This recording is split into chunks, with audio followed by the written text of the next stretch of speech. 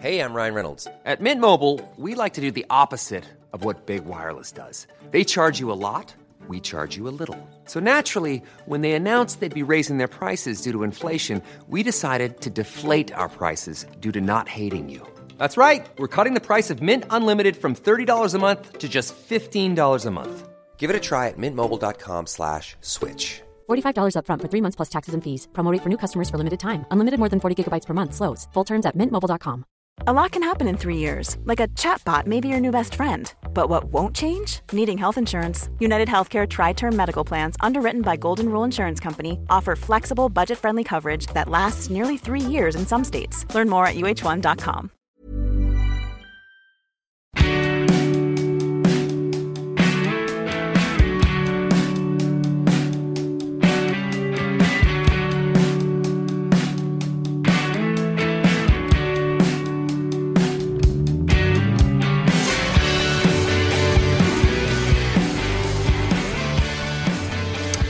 Hello and welcome back to Catch Up with Louise McSharry. Hello, my friends. How are you? I hope you had a lovely week.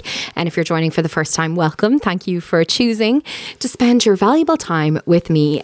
We've got a great episode lined up. But first, I suppose we better reflect on the last week. That is, I suppose, the theme really of the podcast. I had a good one. I went to see Dua Lipa and Roisin Murphy, two stunners. Dua Lipa, so profoundly hot. Like, she is so hot. And I've had so many conversations with people since I went to see her about the fact that she has so many bangers. Like, you might forget, but the concert was just like all killer, no filler. And the staging was amazing. Her dancers were amazing. It was just great. Very good time. And then on Sunday, I went to see Roisin Murphy, who is obviously just an absolute queen. And she's like, look, no shade on Dua, but Roisin Murphy's stage presence is incredible. She's like a magnet. Like, you would watch her do literally anything. And the clothes, oh my gosh, she has the best sense of style. It was magical. The energy in the room, the energy in the room as well was just flawless. Everybody was so excited to be there. So much delight in being together, crammed into a sweaty Olympia Theatre. Excellent times all round. I also this week got a message from someone in relation to my chat with Sophie White last week on the podcast. They basically were saying that they'd found it a bit hard to listen to us complaining about parenting because they were experiencing some fertility struggles, which I totally get. I think it's really, really important that parents have the opportunity and the freedom to speak honestly about the reality of parenting. Like, I think that's absolutely vital. I think a lot of people suffer because of the lack of chat about that stuff. But I'm totally sensitive to the challenges that can present to people who have a complex relationship with parenting or fertility. And I want everyone to feel safe listening to this podcast. So I want to say thank you to that person for sending me a message. And in future, if we're talking about parenting, I will give you a little heads up ahead of time if it's not kind of obvious that it's going to happen, in case that's something that you don't feel like you'd like to listen to or that you'd be comfortable listening to. So, to this week. Later on, you're going to hear me having a chat with Jackie McNabb and Tatiana Pankiv, who are an Irish woman and a Ukrainian woman who have been thrown together, I think they would say by fate, but also by the invasion of Ukraine. I met them earlier this week and was just so struck by their bond, which seems so deep. And I just really wanted you to hear about the project that they've started to raise money to support the people of Ukraine. So there's a little bit of chat with them later on. But first, let's catch up on the week's news. If you haven't been paying attention this week, do not worry. Aoife Moore, political correspondent with the Irish Examiner, is here to catch you up. Good morning, Aoife. Good morning. It is early. We are ready to talk news. And we're going to start in Ukraine, as always. Yep, Putin is at it again. So Russia has now said it's going to shut off gas supplies to Poland and Bulgaria, which are two EU countries. They said it's because the two countries wouldn't pay them in rubles. So the Russian state owns their gas supplier called Gazprom, and they wanted paid in rubles because the ruble has obviously gone down in value since the start of the invasion in Ukraine. They wouldn't do that, and they cut off gas supplies. Now, there was obviously moves to reduce the reliance of Russian gas and oil in those countries. So they are safe in the meantime because they had already put, other litigation in so that they wouldn't have to be totally reliant on them. But it is a form of blackmail. That's what the EU are calling it. Ursula von der Leyen said, that they wouldn't be, the EU wouldn't be deterred. She said that they had prepared for this scenario with a map out a coordinated EU response, and that Europe would continue to stand behind Ukraine. But it is another one of those things of that Putin does have a lot of leeway with stuff like this. He knows that EU countries are still buying gas and oil from him. So even after the war in Ukraine, the ruble did then increase in value because a huge chunk of money was paid for gas and oil. NATO have made it clear that they're not going to put boots on the ground in Ukraine. However, that might need to change if it spills over the Ukrainian border. Yeah. I mean, if what you're trying to prevent, is it like a world war or a large scale, even larger scale kind of war, then it would, there has to be a line. And surely if multiple countries are involved, then you've got to draw that line. Let's talk about what's going on here, because we talked last night about the issue with housing for Ukrainian people in Ireland, and the issues that were happening there, that we basically just couldn't keep up with the pace with which Ukrainian refugees were arriving in the country. What's happening there this week? So the Minister for Housing, Dara O'Brien, brought a plan to Cabinet, which was how we plan to house Ukrainian refugees. So a lot of this is done on the hop and it's still unfolding, but the main points are that he plans to give local authorities, local councils, more powers to seize properties that are derelict, not in use. They're looking at modular housing, so you see that kind of like a type of pop-up type housing, easily constructed, but they can last around 50, 60 years. They're looking at state land, big, basically fields where they could put a lot of modular housing. Now, it's part of the plan, it's not the full plan, because, they'd rather something more long term. We saw that places like Baggot Street Hospital, which has been lying dormant for I don't know how long, will also be looked at for housing Ukrainian refugees. The plan for them, the housing, they've been told, will be needed for up to 2 to 3 years. The thing is, we just don't know how long the war in Ukraine is going to go on, and then how much is even left of neighbourhoods and houses for people to go back to. Yeah, this is it. Like our interview on the podcast today is one of the people who I speak to, which will be coming up a little bit later, is someone who has arrived in Ireland from Ukraine, and it was just so heartbreaking to talk to her because she is so desperate to go back. These people don't want to start a new life in Ireland. They're not economic migrants. They're people who have been forced out of their country who want to go home. Which is also putting a lot of pressure on the neighbouring countries around Ukraine, like Poland. Poland's taking millions of refugees because the thing is, people don't want to go far from Ukraine because they want to go back to Ukraine. Yeah. So it's putting a lot of pressure on the neighbouring countries because people think, well, this is going to be over soon and I want to go home. Yeah. It's like, I keep putting it, if it was us, you would go to England. Yeah. Because it's the closest place and you want to go back. Yeah, and the most familiar. Exactly. Okay, well, obviously we'll continue to talk about Ukraine. Now, let's go to France, because they had an election this week and it was pretty close. Pretty scarily close. Yeah, it was way too close. Emmanuel Macron, who was the French president, is still the French president, won the election, which is unheard of in France. He's the first French prime minister or French president to be re-elected in around 20 years. Oh, really? French people are so fickle. They do not put up with anything. If you annoy them after 4 years, you're out. So he is the first sitting president to be re-elected in 20 years. He won 58 to 41 to a woman called Marine Le Pen.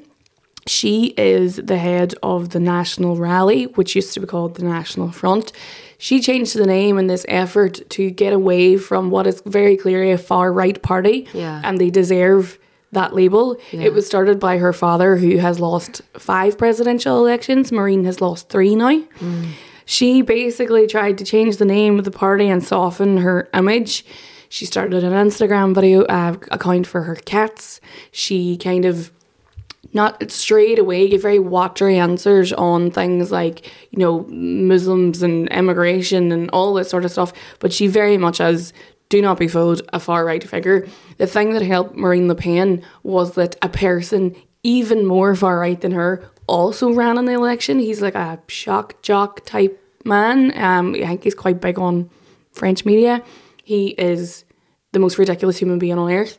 And he was so far-right, it made her look less so by comparison. So he kind of split the vote. Exactly. So Right. it went to a runoff last week and Macron came out on top, but it was still way too close for comfort. Now, the other issue is that a lot of people were saying, I don't even like Macron, but I just can't vote for Marine Le Pen. But also there were people who hate Macron so much, they were like, well, we'll just give her a go. Oh, kind of like a Hillary Clinton, Donald Trump type thing. That's the way I could sort of describe it. But she won more than 13 million votes. That's really last scary. Sunday.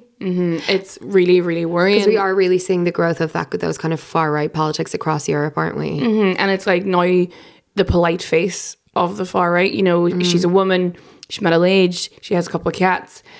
She changes the name of the party, but this was founded as the National Front, a very anti-Semitic, anti-immigrant party, and that is still very much who they are. Yeah. Okay, well, at least she didn't win. Yeah. I mean, we take our positives from where we can.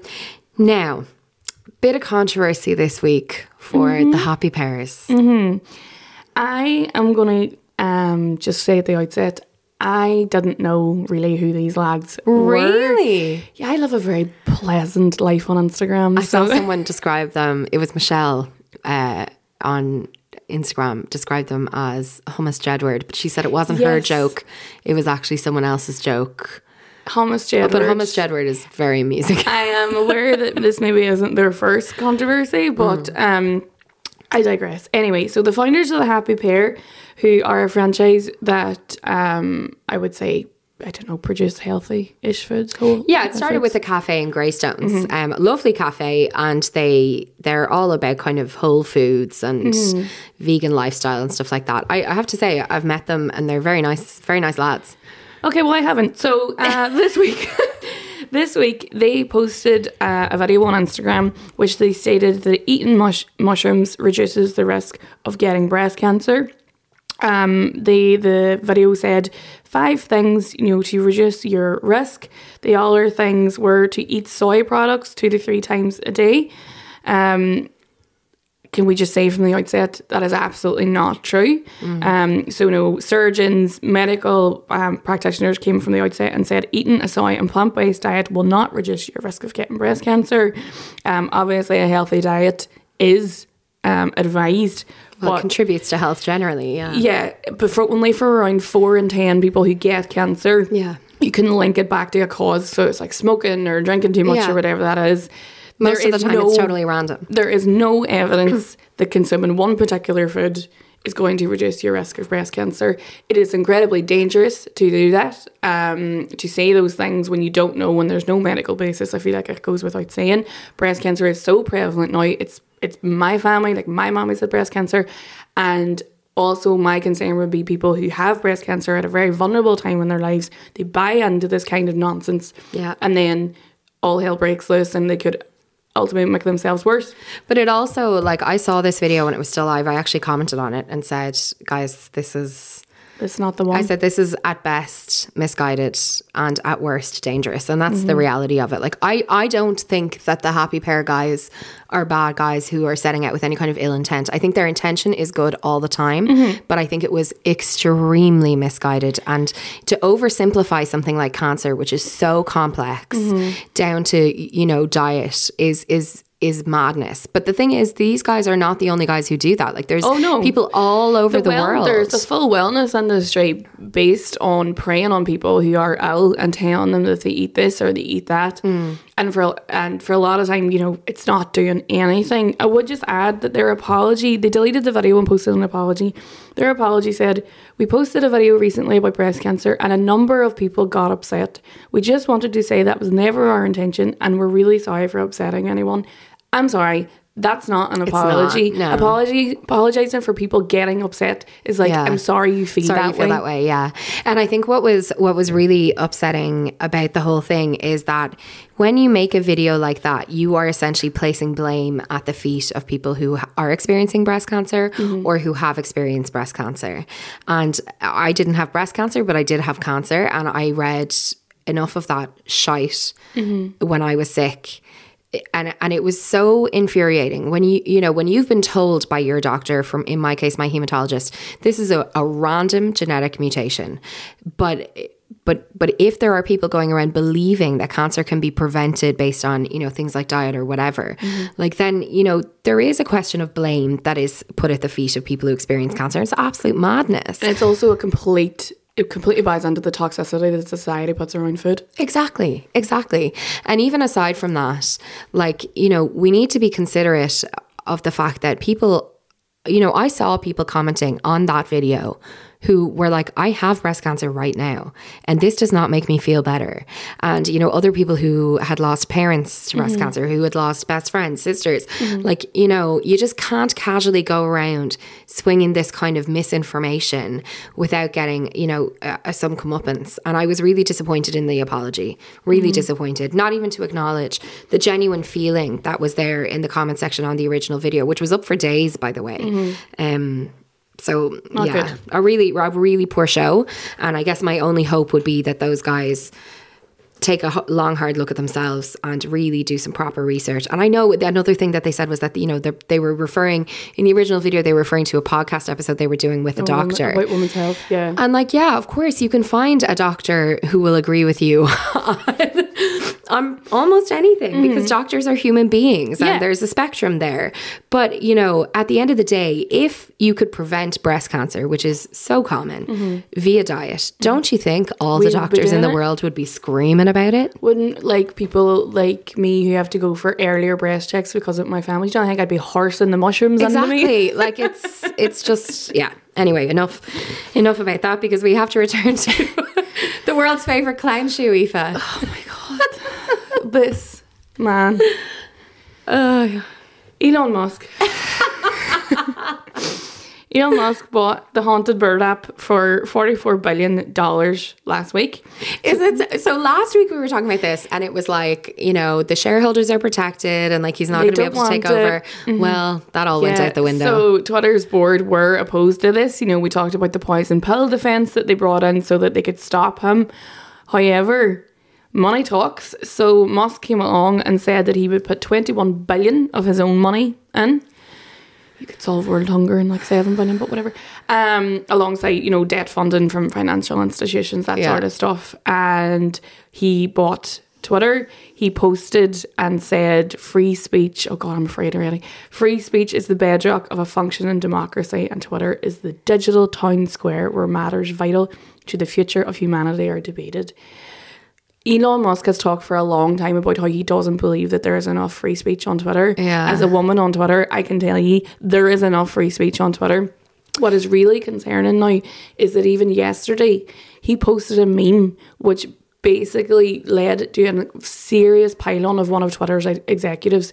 He posted a photo of her in which it said it was from I think linked to a Joe Rogan podcast that she did, where she was talking about content moderation. He posted that photo of her. It insinuated this huge pile-on. She's worried about her safety.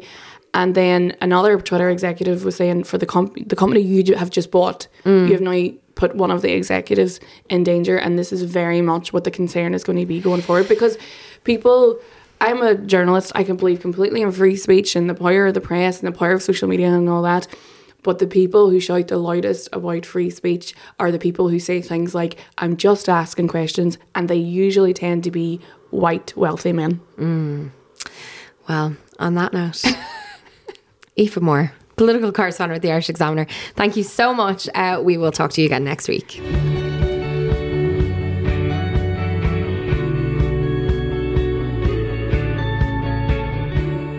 Earlier this week, I met two brilliant women, Jackie McNabb and Tetiana Pankiv, as I mentioned at the start of the podcast. And the reason I met them is that they are working on an incredible fundraising initiative for Ukraine. And like I think loads of people, I've been feeling heartbroken and completely powerless in terms of what's going on there. And, you know, obviously you can make a donation, but sometimes it feels good to physically do something. And if me going and having a photograph taken with them to try and raise some publicity helps, then I was only delighted to do it. Although, to be honest, I don't think they needed me at all.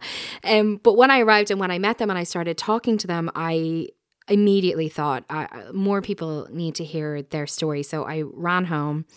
Well, I drove home, got my podcast gear and went back and met them for a chat, because their bond was just so striking, and just the strength that Tatiana has, what she's been through, and then also her passion for contributing to the good of her people and the people who are left in Ukraine, was just so striking. So I really hope you enjoy this. It's Jackie McNabb and Tatiana Pankiv of So Now, two fantastic women brought together by something horrific, but making something really beautiful out of it. Jackie and Tatiana, it is so nice to be here with you, and it was so nice for me to meet you today and to learn about So Now, which is an amazing initiative, which we'll talk about. But I suppose the first thing I want to get out of the way is, how did you guys meet each other? It was present, maybe, for God, because I came here into the island. I know nobody here. And in airport, I met a Polish man who take me to his town, Tulu, and then he met me. He introduced you to Jackie. Yeah. And Jackie, how did that happen from your side? I was part of a friends group. Tulu Friends of Ukraine. We had been doing, like so many other community groups were doing. We were accepting donations, packing donations in the evenings after work and at the weekends, and getting them to the Polish border to help as many Ukrainians as we could. This gentleman knew of my involvement in that, made a phone call to me, asked me, did I know were there homes available or how that was going to work? We had my mother-in-law had passed away just 2 years prior to that, and we had her home, which was only being used by family, and it wasn't necessary. So while he was asking me, could I find a solution, we offered the solution immediately. We, myself, my husband, my children, Gary and Chloe, we didn't think any more about it. We had been saying, and it was about 2 weeks into the war when, I felt if I get the opportunity, this is what we would do. Yeah. I hadn't any anticipation that it was going to happen so fast. Yeah. So when did you arrive in Ireland? How long ago was that, Tatiana? I came here 2nd of March. 2nd of March. Okay. So that was fairly early on in things. And what is it that made you decide, I have to leave Ukraine? First bombing attack was Kyiv and Ivano-Frankivsk town. Ivano-Frankivsk is very close to Lviv region, to Stray, and we was very scared. And my best friend, she live now in Manchester, and she called me and say, you must leave the country, Ireland, no visa, and you can go there. And she buy me a ticket, and I with 3 children came here. It must have been so difficult to make that decision, because you've left behind your husband and your parents and friends and other family, I'm sure. How did it feel? It was very difficult, and it was like a dream, because I never left my country. Never? Never. Wow. Yeah. All my life I live in Ukraine, and I, with 3 children, I don't know where I go. Yeah. Had you seen pictures of Ireland? I see. I know that there is a island, but I that's all. That was it. Yeah. And so when you arrived at the airport, I mean, I'm just thinking from the perspective of someone, you have your 3 children. Your youngest is 5, am I right? And your oldest is 16? Yeah. Okay. So you presumably have to be kind of brave for them in this situation. But how did you feel on the inside? I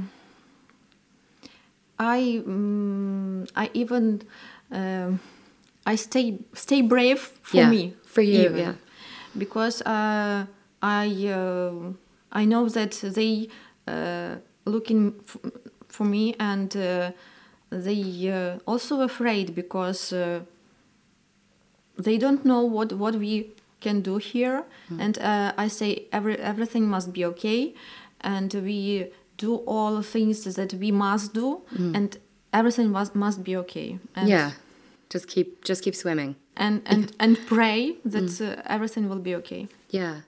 And so how are you feeling now? You've been here for some time. You're still obviously away from that family that I mentioned. Your husband is back there. I mean, how is that? Now we in safe, and we feel all love and kindness of Irish people. We can believe that it can happen with us, because in a short time we have a house, we have all support of all people from all town. It's very we all. I and with my children very thankful for everybody in this town, not only in this town, and all the Ireland, because even in this project the people who help us came from Dublin to Tulu to Peking. And I also must say that we appreciate for all people, not only for me and my children, also for all people of Ukrainians who stay here and who are also in Ukraine. Yeah. So let's talk about the project then, because you mentioned packing. So maybe, Jackie, you could explain where the idea for this project came from. Okay, Louise. So I suppose we had all the physical needs met, and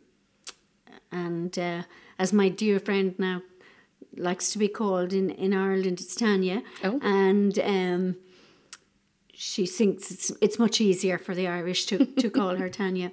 But Tanya had become my friend very quickly, and we just there was a kindled spirit there from the first time we met. And she was very sad. Yeah. She wanted to go home, and she wanted to send help home. And so that's where the idea came, to satisfy her need to be. She felt that she served no purpose here, and she felt that she could offer no support to those that she loved at home. And that's why So Now developed. I didn't know what I was going to do to help her, but I promised her we would get something that we would be busy at, and that also would send help home. It's amazing to see the bond between you. I've spent a bit of time with you earlier today, and you know, I can see the emotion of this for you. You obviously care very deeply. I do. Before I met Tanya and Sophia and Martha and Yana, who've just enriched myself, my husband Paul's life, Gary and Chloe, and the wider friends of Ukraine in Tullow, they've brought so much joy. And we stand in awe looking at their courageousness, and we want to do as much as we can to support the Ukrainian people. As I said before I met her, I found I was gripped by what I was watching from the moment the war broke out. Yeah. And I always felt it was such an unjust war. Yeah. And like so many Irish people, felt a huge sense of helplessness. Yeah. And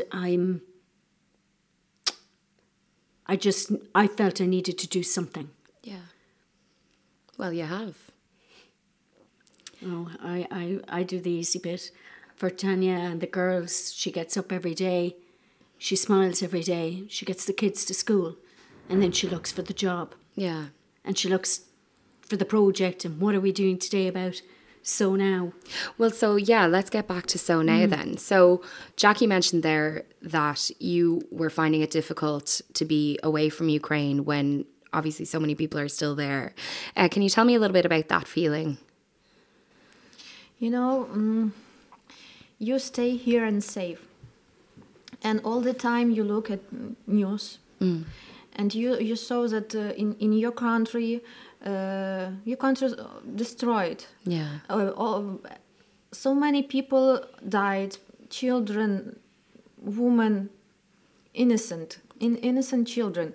It's so hard to every time look and you can do nothing. Yeah. You feel powerless.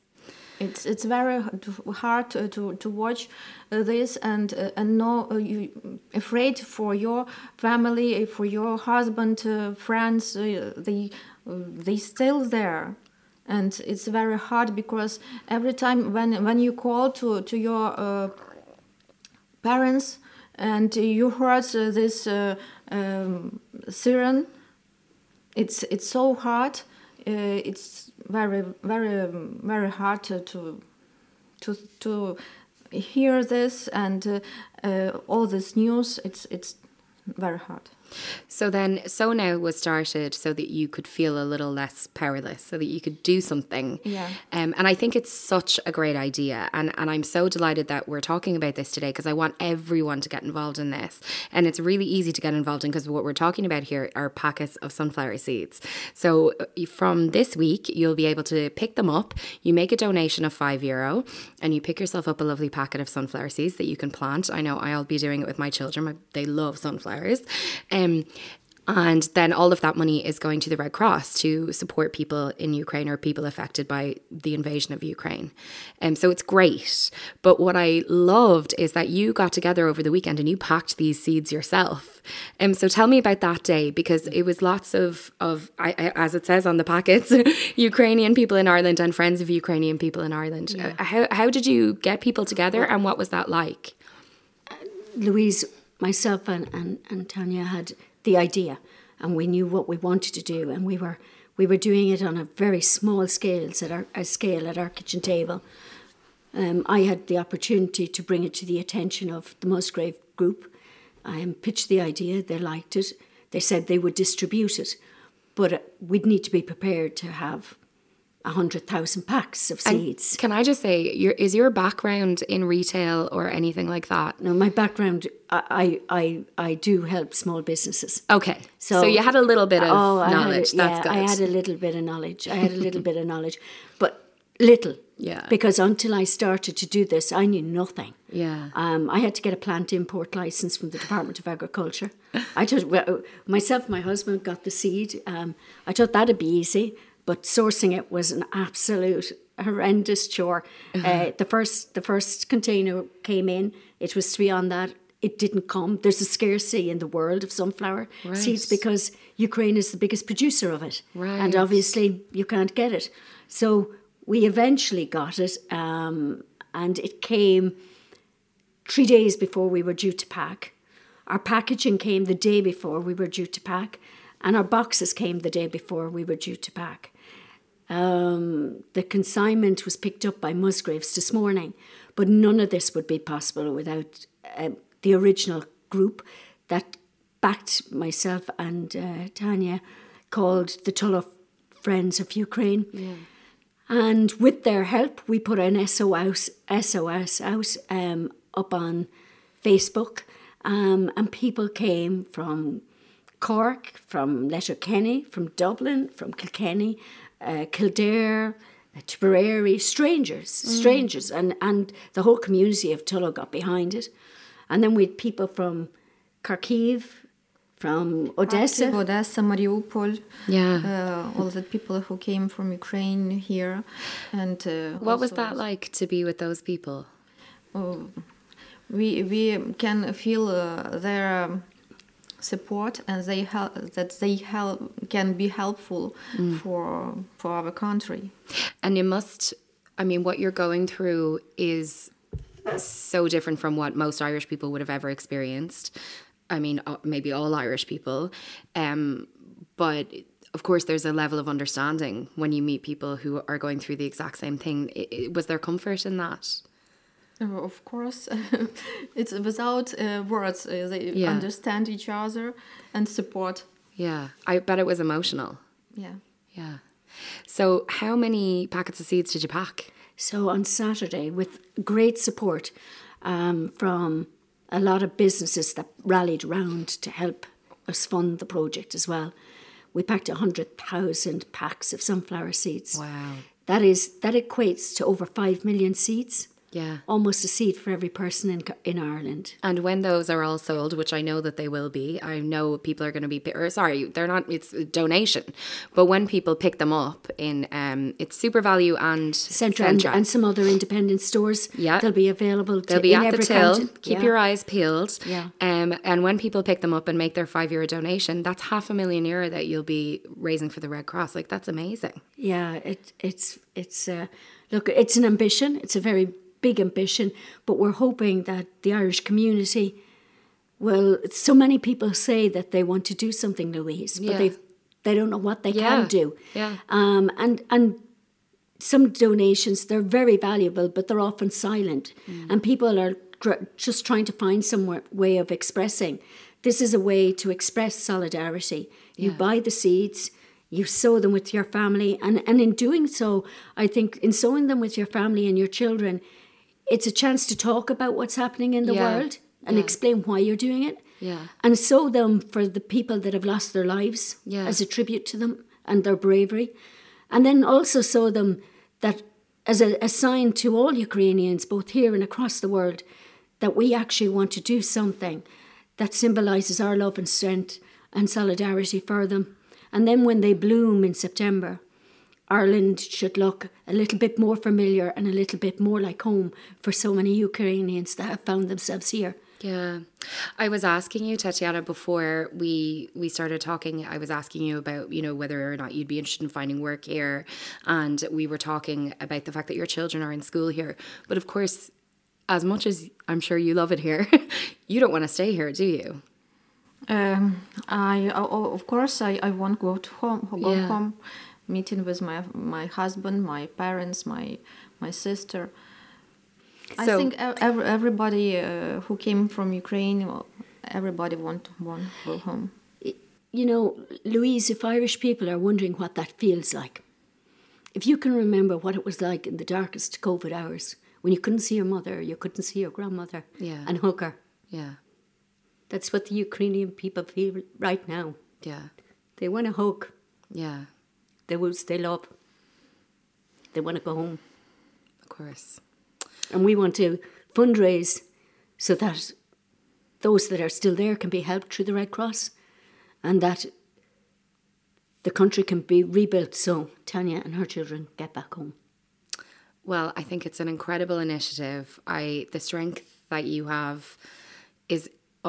I mean, I don't have the words to express my admiration. I think it's incredible. And I think this drive to do something and to be involved in supporting your people is so admirable. And I know that these seeds are going to be gone in a heartbeat. I'll be so delighted when I hear and I read that they're gone. And I know that you two have the power to do so much good. And I'm so glad you found each other. I thank God every day that I met Jackie and all Irish people, and I want to say thank you for everything you do for me and for my children and for all my Ukrainian people. Well, thank you both so much. Thank you, Louise. Life is full of what-ifs. Some awesome, like what if AI could fold your laundry? And some, well, less awesome. Like what if you have unexpected medical costs? United Healthcare can help get you covered with Health Protector Guard fixed indemnity insurance plans. They supplement your primary plan to help you manage out-of-pocket costs. No deductibles, no enrollment periods, and especially no more what-ifs. Visit uh1.com to find the Health Protector Guard plan for you. It's that time of the year. Your vacation is coming up. You can already hear the beach waves, feel the warm breeze, relax, and think about work. You really, really want it all to work out while you're away. Monday.com gives you and the team that peace of mind. When all work is on one platform and everyone's in sync, things just flow. Wherever you are, tap the banner to go to Monday.com. Hey, it's Ryan Reynolds, and I'm here with Keith, co-star of my upcoming film, If, only in theaters May 17th. Do you want to tell people the big news? All right, I'll do it. Sign up now and you'll get unlimited for $15 a month and 6 months of Paramount Plus Essential Plan on us. MintMobile.com/switch. Upfront payment of $45 equivalent to $15 per month. Unlimited over 40 gigabytes per month. Face lower speeds. Videos at 480p. Active Mint customers by 531.24 get 6 months of Paramount Plus Essential Plan. Auto renews after 6 months. Offer ends May 31st, 2024. Separate Paramount Plus registration required. Terms and conditions apply if rated PG.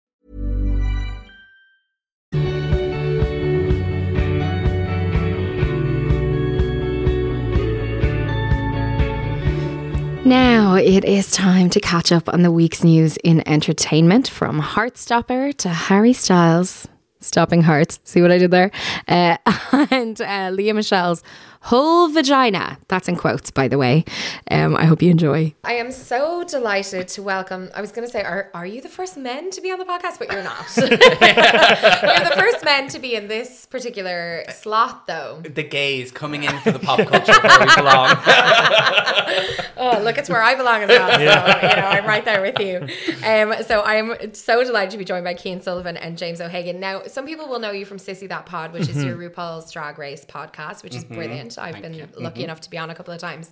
But you have a new podcast, which is very exciting. Yeah, we are so excited for this one. I'm going to let Cian go in and do like the elevator pitch. Sure. So I go too rambly. It's called Queer Classified, and basically we revisit queer culture, movies, TV shows, music videos from the past with a contemporary queer lens. And yeah, does it hold up? Is it even better than we thought? That's what we do. So you've been on an episode of I'm Clueless, really excited, which is coming up soon. I could have talked about it for 8 to 9 hours. And then you were talking about Romeo and Michelle a couple of weeks earlier, and I was like, we need to talk about that. Yes, you should. You'll have to put it on the list. Exactly. So we have 2 episodes out now. On Queer as Folk, the UK version, not the US one. Yes, and then this week we'll be having an episode out about Barbra Streisand and her album Guilty with Jennifer Gannon. Oh my God, these are amazing. I actually haven't gotten to listen to the first 2 episodes yet. I'm very excited. I might treat myself to that on the way home. Okay, so we've got some stories to talk about from this week, and we're going to start with the worst one. And that is Piers Morgan's new show on Talk TV launched. And just for the uninitiated, what is Talk TV? Oh, I think it's sort of an attempt to recreate what Fox News is in the US. So it's like a conservative, it's basically a massive platform funded by billionaires where people are able to claim they're being silenced. Yes, and they're being cancelled. Yes, wonderful. Because we saw that pattern where the GB News comes out. It seems to be a pattern in the UK at the moment that maybe certain areas of the right wing don't feel like they have their space in BBC and ITV. No. And they're trying to carve it out It's for themselves. It's opportunistic, and it's all about courting controversy and trying to agreed. But it's what frustrates me most about this and these kind of platforms is that they don't actually have an agenda other than profiting and trying to create controversy in order to get themselves into headlines. Even the way Piers Morgan cancelled last year, stropped out of a room. We see this time and again, men behave in this over emotional kind of ridiculous way, like Brett Kavanaugh during his Supreme Court hearings, where he starts breaking his ring, and they're held to a much lesser standard than women or gays might be. And so he's back again in order to start spouting his racist, misogynistic kind of with a right click synonym, find the fancy fanciest word to say it approach to broadcasting. I think I haven't seen the actual show, but I saw the opening to it, and someone pointed out that it looked like satire. Like it did. What was Armando one of the Iannucci's kind of A New Day, kind of that sort of 100%. But literally just sounded like he was shouting to an empty room. It's like cancel culture, woke stuff. Like what are Trans you? Trojans. What? Like, Come for me, snowflake. Yeah. Next up, Katie Hopkins goes through Madeline McCann's parents' bins for some reason. Oh my god. He's such a weird character though, because I feel like I don't know how much of this stuff he says he actually believes. I don't think he does. He knows it'll be good ratings, or he hopes it'll be good ratings, and he knows that it'll get a response. Yeah. I'm totally convinced that his whole thing is like a performance. Yeah. Like, I don't think he's necessarily on the left, but I think he actually is maybe even apolitical and just like picks up on whatever suits him, whatever he's going to profit from, you know, what's going to give him the most clicks at the end of the day is what it comes down to now. And one of the first things they seem to have done is air this interview he did with Trump. And I saw a YouTube video of him talking about how he got the interview with Trump, and he goes into Trump's office and Trump's reading out all these things that Piers Morgan said that were bad against him, and he's like, I'm not doing the interview. And then Piers Morgan just had to compliment him on his golf game, and he was like, oh yeah, fine, I'll do the interview. So he's a smart guy. He knows how to get what he wants, and it's just a shame he's using his platform I don't know. like this. I don't know that you have to be that smart in order to know that all you need to do is compliment Donald Trump in order to get him to be on your side. But it is. I think that, you know, I saw them talking about what are the like dream guests they would have, and it's like, oh, we'd love to have Will Smith on here, and it's like, right, well, they're just picking who is the controversial figure. Yeah, exactly. It's like, oh, we'll get Amber Heard in next week, you know, and it's just, it's not actually trying to say anything other than snowflakes be damned. Yeah. And even if they opened it up to people who were cancelled by the right, it would be at least somewhat balanced. Like, I don't know if you heard the news recently, there was this movie that was banned in Northern Ireland called Benedetta about this lesbian nun, and I saw it at the Dublin Film Festival. And, you know, there's still that censorship coming from religious extremist groups. Even if, you know, I'd maybe give a bit more respect if he tried to balance it out a bit, but it's just going to be but that's because left-wing. Like, yeah, exactly, at the end of the day it's not really about censorship, because none of the people who they claim are being censored is being censored. They're maybe not being given the platform that they would like to be given, but they're still on TV, in the newspaper, online. Like, you know, we can hear them. Okay, let's move on. The Crown. Obviously, everybody loves The Crown. We all love the idea of the fact that we're getting some sort of behind the scenes look at the royal family. I mean, it's fictionalized behind the scenes, so obviously not super accurate, but I just found this story so amusing that came out during the week about the royal family interfering. Speak about censorship. So for the people, explain what's been going on. So this journalist, a full name, Christina Hambley Brown CBE, aka Lady Evans, what a title. Hello. She has released this new book called The Palace Papers, and has spoken to over 120 people who are sort of close to the royal family and have access, and released a number of things, such as, you know, she was saying that William and Harry have actually, their relationship had diverted prior to Meghan Markle. Prince Andrew has always been a sleaze machine. And one of the things that she revealed was that the palace have often tried to influence the venues in which The Crown is being filmed and try to get the production shut down.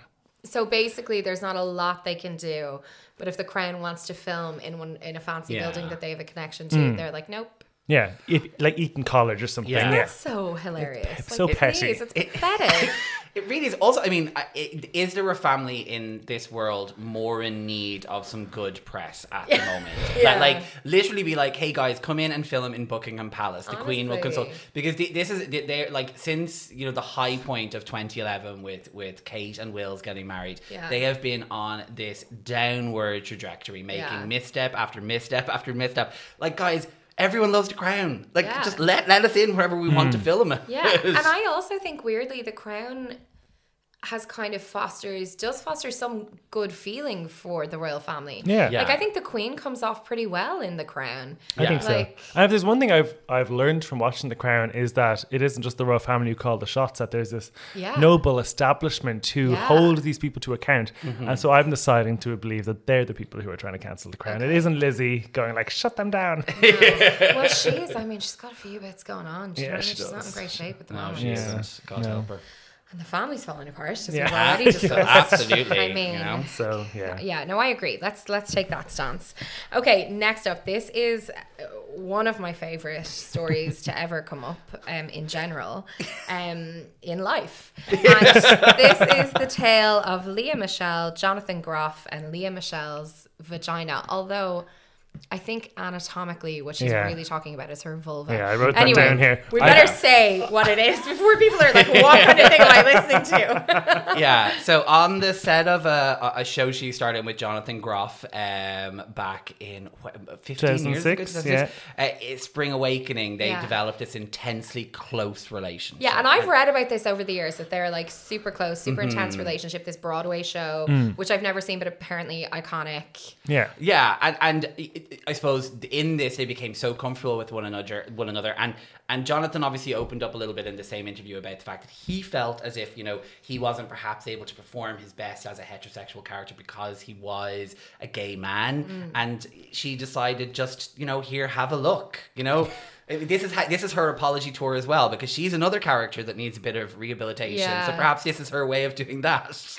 Yeah, and she said, I like the phrase that she used, her whole vagina. Yeah. That's what she said she showed him. With a desk lamp, is that? I noticed the desk lamp too. I noticed the desk lamp too, and I was like, what is going on I'm just here? picturing she's the lamp in Pixar. On a desk, yeah, exactly. Sorry, I'm physically spreading. She's on the desk with the lamp pointed, I presume. And I'm just like, how close is he? Is he, you know, close enough to take in the full senses? Yeah. Like I just kind of assumed it was a really quick thing and that he was a bit sort of taken aback, but maybe it was like a 5-minute affair. I Sort don't of know, been her whole vagina feels like... Well, again, it must be the full vulva, because he needs to be a gynecologist to see. Yeah, exactly. But like, I'm interested in this idea. Have you guys had up close and personal encounters with vulvas or vaginas? No.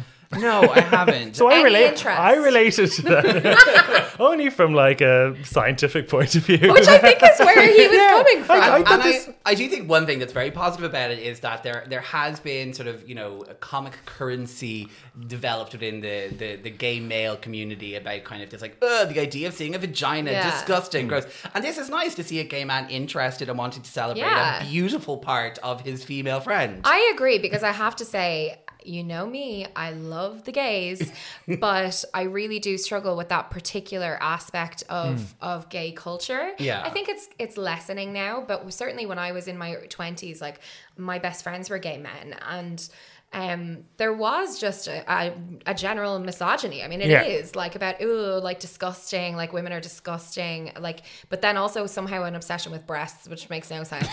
But like, there was a thing about vaginas being gross, and that's a thing that exists beyond gay culture as well, you know. So I think it would be great if we could see a real movement away from that, because vaginas are stunning. Yeah. They smell delightful. Like, there's absolutely nothing. Vulvas, sorry, I'm back to using the wrong words. But like, there's no need for this smear campaign, pardon the pun. More smear tests, less smear campaigns. Yes, exactly. I just thought this was a really sweet story, because it goes to show the level of trust they had together. And, you know, the way it's kind of written makes it sound like, you know, it was the first day. Like, I imagine this happened over a period of time. And, you know, it seems that in this Spring Awakenings, it's about like 2 teens in Germany learning about sex and sexuality. Yeah. And it kind of opens up with a semi-naked sex scene. So I imagine they had to be really close and personal. And it was kind of feeding at his imposter syndrome that he didn't know what he was doing. Or people would think, because he was closeted, that he was gay because he wasn't doing it properly. So I thought it was very nice. Like, I've heard some bad things about her. So this sounds like a nice, comforting thing. Yeah, and she must have felt so safe with him. Yeah.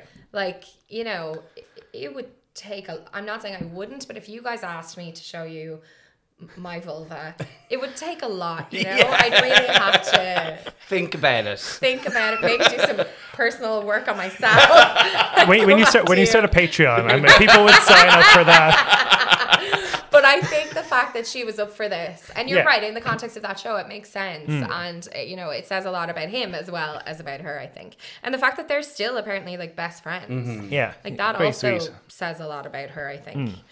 Okay, now... on that topic, though, when I was doing research for this, I realized in 2004 she was in a Broadway show of the Anne Frank Diary, and she played Anne Frank. Can you imagine that? Lea Michele as Anne Frank. I absolutely can.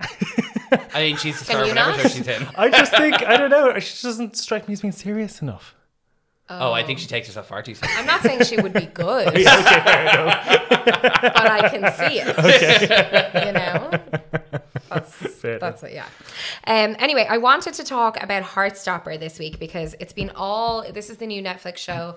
It's been all over all of my social medias. I've only watched one episode, I haven't seen but any yet. I thought it was really sweet. Oh my God. I watched the first episode. Take it away, James. I'm in love. It's like...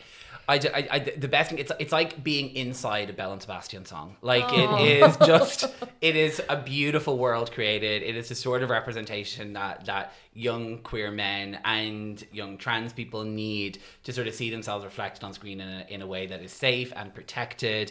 It is just beautiful. I haven't watched it all yet. I'm assuming that there'll be ups and downs, and I'll get angry at some of the characters I love, and then I'll fall back in love with them for the season finale. Of course. You know, but I absolutely love it. It's based on a graphic novel, and you can see that influence running through it. There's animation, and it's really... I suppose the visuals are such a part of the story and sort of help you understand what's happening, and so much of it feels like it's being created in the heads of the people who are kind of the characters. You're so much aware of how they're feeling. Yeah. But it's beautiful. It's like it's a teenage love story. It's a gay teenage love story. Yeah. Yeah. It's been interesting. I've been watching people respond to Heartstopper online, and I've seen lots of gay men saying, you know, this is what they wish they could have had as teenagers. The same kind of awkward, you know, love is probably maybe too big a word, but the same kind of awkward scenarios with, you know, people they fancied that you know, it's perceived that straight people have had.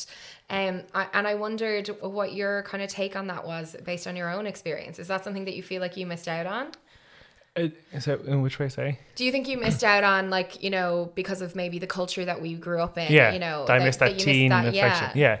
I mean, to a certain degree, like, I definitely think, because, you know, James and I both went to the same school at different times, different generations. But it's like you're like, I definitely feel like you're kind of trapped in this sort of box of all these people you're attracted to who you know aren't ever going to feel it back to you. You don't get to progress along the usual steps until you kind of come out and have to kind of do it all over again and find yourself. Yeah, no, definitely, because it feels like this shows a world where gay people are able to just be part of what is the everyday experience, or what we understand the everyday experience of straight people to be, because I know not everyone has the same one. Yeah. Because certainly for myself and my journey of coming out, like, it was, you kind of just had to lock the door on any idea that there would be romance, or that there would be flirtations, or that there would be crushes, because it was just like you felt as if you were the only gay in the entire world. Yeah. And I do think seeing this kind of stuff, or seeing, say, Love, Simon a couple of years ago, will have really shown younger queer guys that, you know, there's a space for them, there's a place for them. And do you think it's different now? I hope so. I think it is based on the sort of the amount of, say, young people you see coming to Pride, young people, the amount of kind of positive stuff happening in schools. You can only imagine that, like, there is a much more of a tolerance. Obviously, a lot of intolerance still exists. Yeah. But, a lot done, a lot more to do. Yeah. And, like, I didn't even imagine, like, when I was younger, that I didn't even imagine what a same-sex marriage would look like until I saw Mitch and Cam in Modern Family. Yeah. I was like, oh God, this is actually possible. You know? So that's how important shows like this are. It's possible, and it can be a completely, like, standard kind of TV marriage with a daughter, and you know, it doesn't have to be all like nightclubs and leather. Exactly. Although obviously, if that's what you're into, 100% get it, girl. When the daughter's in bed. Okay, there's one more thing that we're going to talk about this week, and Cian, you suggested this, and I actually am so glad you did, because I love to talk about Harry Styles. Of course. So Harry Styles has, you know, he's promoting a new album, Harry's House, which is coming out soon, and a tour. And he was having an interview with Better Homes and Garden, which doesn't strike me as the publication that would strike him. I kind of loved it, though. Like, he could do an interview anywhere. And for some reason, he chose Better Homes and Gardens. Yeah. So they asked him about his sexuality, which is a sort of running theme with him. And his response was, the whole point of where we are heading, which is towards accepting everybody and being more open, is that it doesn't matter. Am I sprinkling nuggets of sexual ambiguity to try to be more interesting? No. And I find this conflicting, because although I do believe we are going towards a place where we should be able to drop labels, the way he is, like, benefiting in the pop world from this hyper sort of femme man persona. I'm like, well, if he is straight, then it's somewhat queer baiting. So I'm like torn between this place where if he is queer, I don't want to force him out. But if he isn't queer, then I feel conflicted. And it's just, I'm not really sure where to land with this. I'm equally conflicted, because when you look at, say, the likes of Lil Nas X, who wears his sexuality and his femininity very much on his sleeves, and he then comes in for an enormous amount of sort of scrutiny for that. Now, obviously, his race plays a huge part into that as well, but I think, and also that, the genre of music. Yeah, exactly. But I think that, you know, Harry Styles kind of he's part of that grand tradition of glam rockers who kind of lean into this androgyny to make themselves interesting. You know, is he backing it up in the same way that David Bowie is? We'll see. But I don't know, because I suppose in another way, he even if the only role model he's setting is for straight men, that it's okay for them to wear sequins and feathers and to indulge their femininity, then that's a positive as well. But if he came out as straight, then at least we'd know that's the role model he's taking. Yeah. Are straight men seeing him as straight, or are they seeing him as queer? Whereas I don't know where queer people view him as, so it's kind of confusing. That's interesting, and I also wonder if he came out as bisexual or pansexual or some you know, element of queerness, would that impact all of the straight young women who adore him? Yeah, you know, because there's so much biphobia or queerphobia, whatever you want to call it, that, like, you know, it feels like no matter what he does, he's going to lose a little bit. So I guess that would lend itself to your kind of position that it is queer-baiting. Yeah. And it seems like it's a perfectly threaded line of, like, being able to get the benefits of being different without having to face the consequences, I guess. And literally everyone fancying you. Yeah, absolutely. Everyone. Yeah. I just think I think there's kind of a trend towards, like, white pop boys at the moment. Like Jack Harlow really benefited out of being in that video with Lil Nas X, the industry baby, and I think Charlie Puth is doing a lot of sort of boxer pics on his Instagram at the moment, and I just wonder, is there this trend towards being queer adjacent and benefiting from it without actually sort of experiencing the downfall of actually being queer or being upfront with it? State your case. Yeah, exactly. Yeah. I mean, to be fair as well, Harry Styles' biggest hit to date was about engaging with a whole vagina. So. That's true. That is true. I was looking at, like, paparazzi photos of him with Olivia Wilde and Kai Gerber and stuff, and in those photos he's very just jeans and a t-shirt, like he's very mask bro. So it does seem like this performance is a performance. Yeah. Oh, it's so interesting, but also I don't want to think about any of it because I just want him to be my perfect Harry. Guys, thank you so much. Where can people find, I presume people can find Queer Classified and obviously Sissy That Pod on all the usual platforms? Exactly. Absolutely. Yes, absolutely. Anywhere you might want to listen to it. And then on Instagram we're Sissy That Pod, and then we have a new sort of Sissy Productions page for the new pod and other ventures down the line. Very exciting. Well, I hope this is not the last time you come and chat with me about this stuff. Cian and James, thank you so much. No problem. Thank you.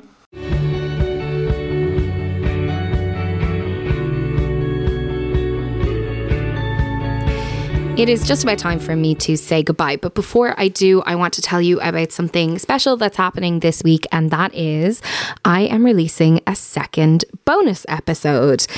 So this is something that I'd like to do from time to time because occasionally I come across stories which I think are really valuable and really should be shared, but don't really fit into the format of the usual catch-up episode. You know, maybe they require a little bit longer or just a little bit of a different kind of tone to the chat. And I think I'm going to be calling these little bonus episodes Sit Down with Louise McSharry. Cassie Delaney came up with that one, inspired in my opinion. And I'm going to be doing the first of these episodes on Monday. So it's the story of Amy and Katie, who are two sisters who went on an incredible surrogacy journey together after Amy had a hysterectomy at 25. It is such a journey. I mean, as I said, it's a long one, but there is so much to their story that I just didn't feel like I could cut it down at all. You know, from Amy experiencing cancer at 25 to the emotions around going through surrogacy with your sister, and also all of the logistics that they had to deal with, and just the reality and challenges that are facing Irish families in relation to surrogacy, and why they feel so passionate that the laws need to change.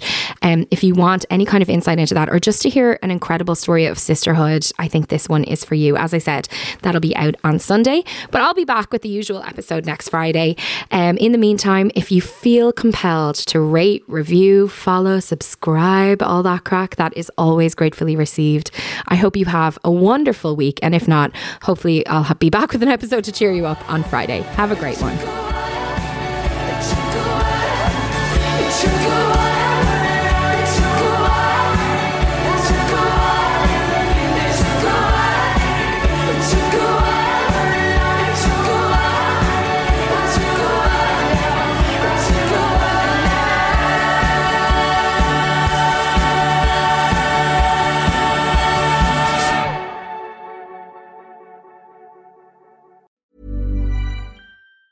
Planning for your next trip? Elevate your travel style with Quince. Quince has all the jet-setting essentials you'll want for your next getaway, like European linen, premium luggage options, buttery soft Italian leather bags, and so much more. And it's all priced at 50 to 80% less than similar brands. Plus, Quince only works with factories that use safe and ethical manufacturing practices. Pack your bags with high-quality essentials you'll be wearing for vacations to come with Quince. Go to quince.com/trip for free shipping and 365-day returns.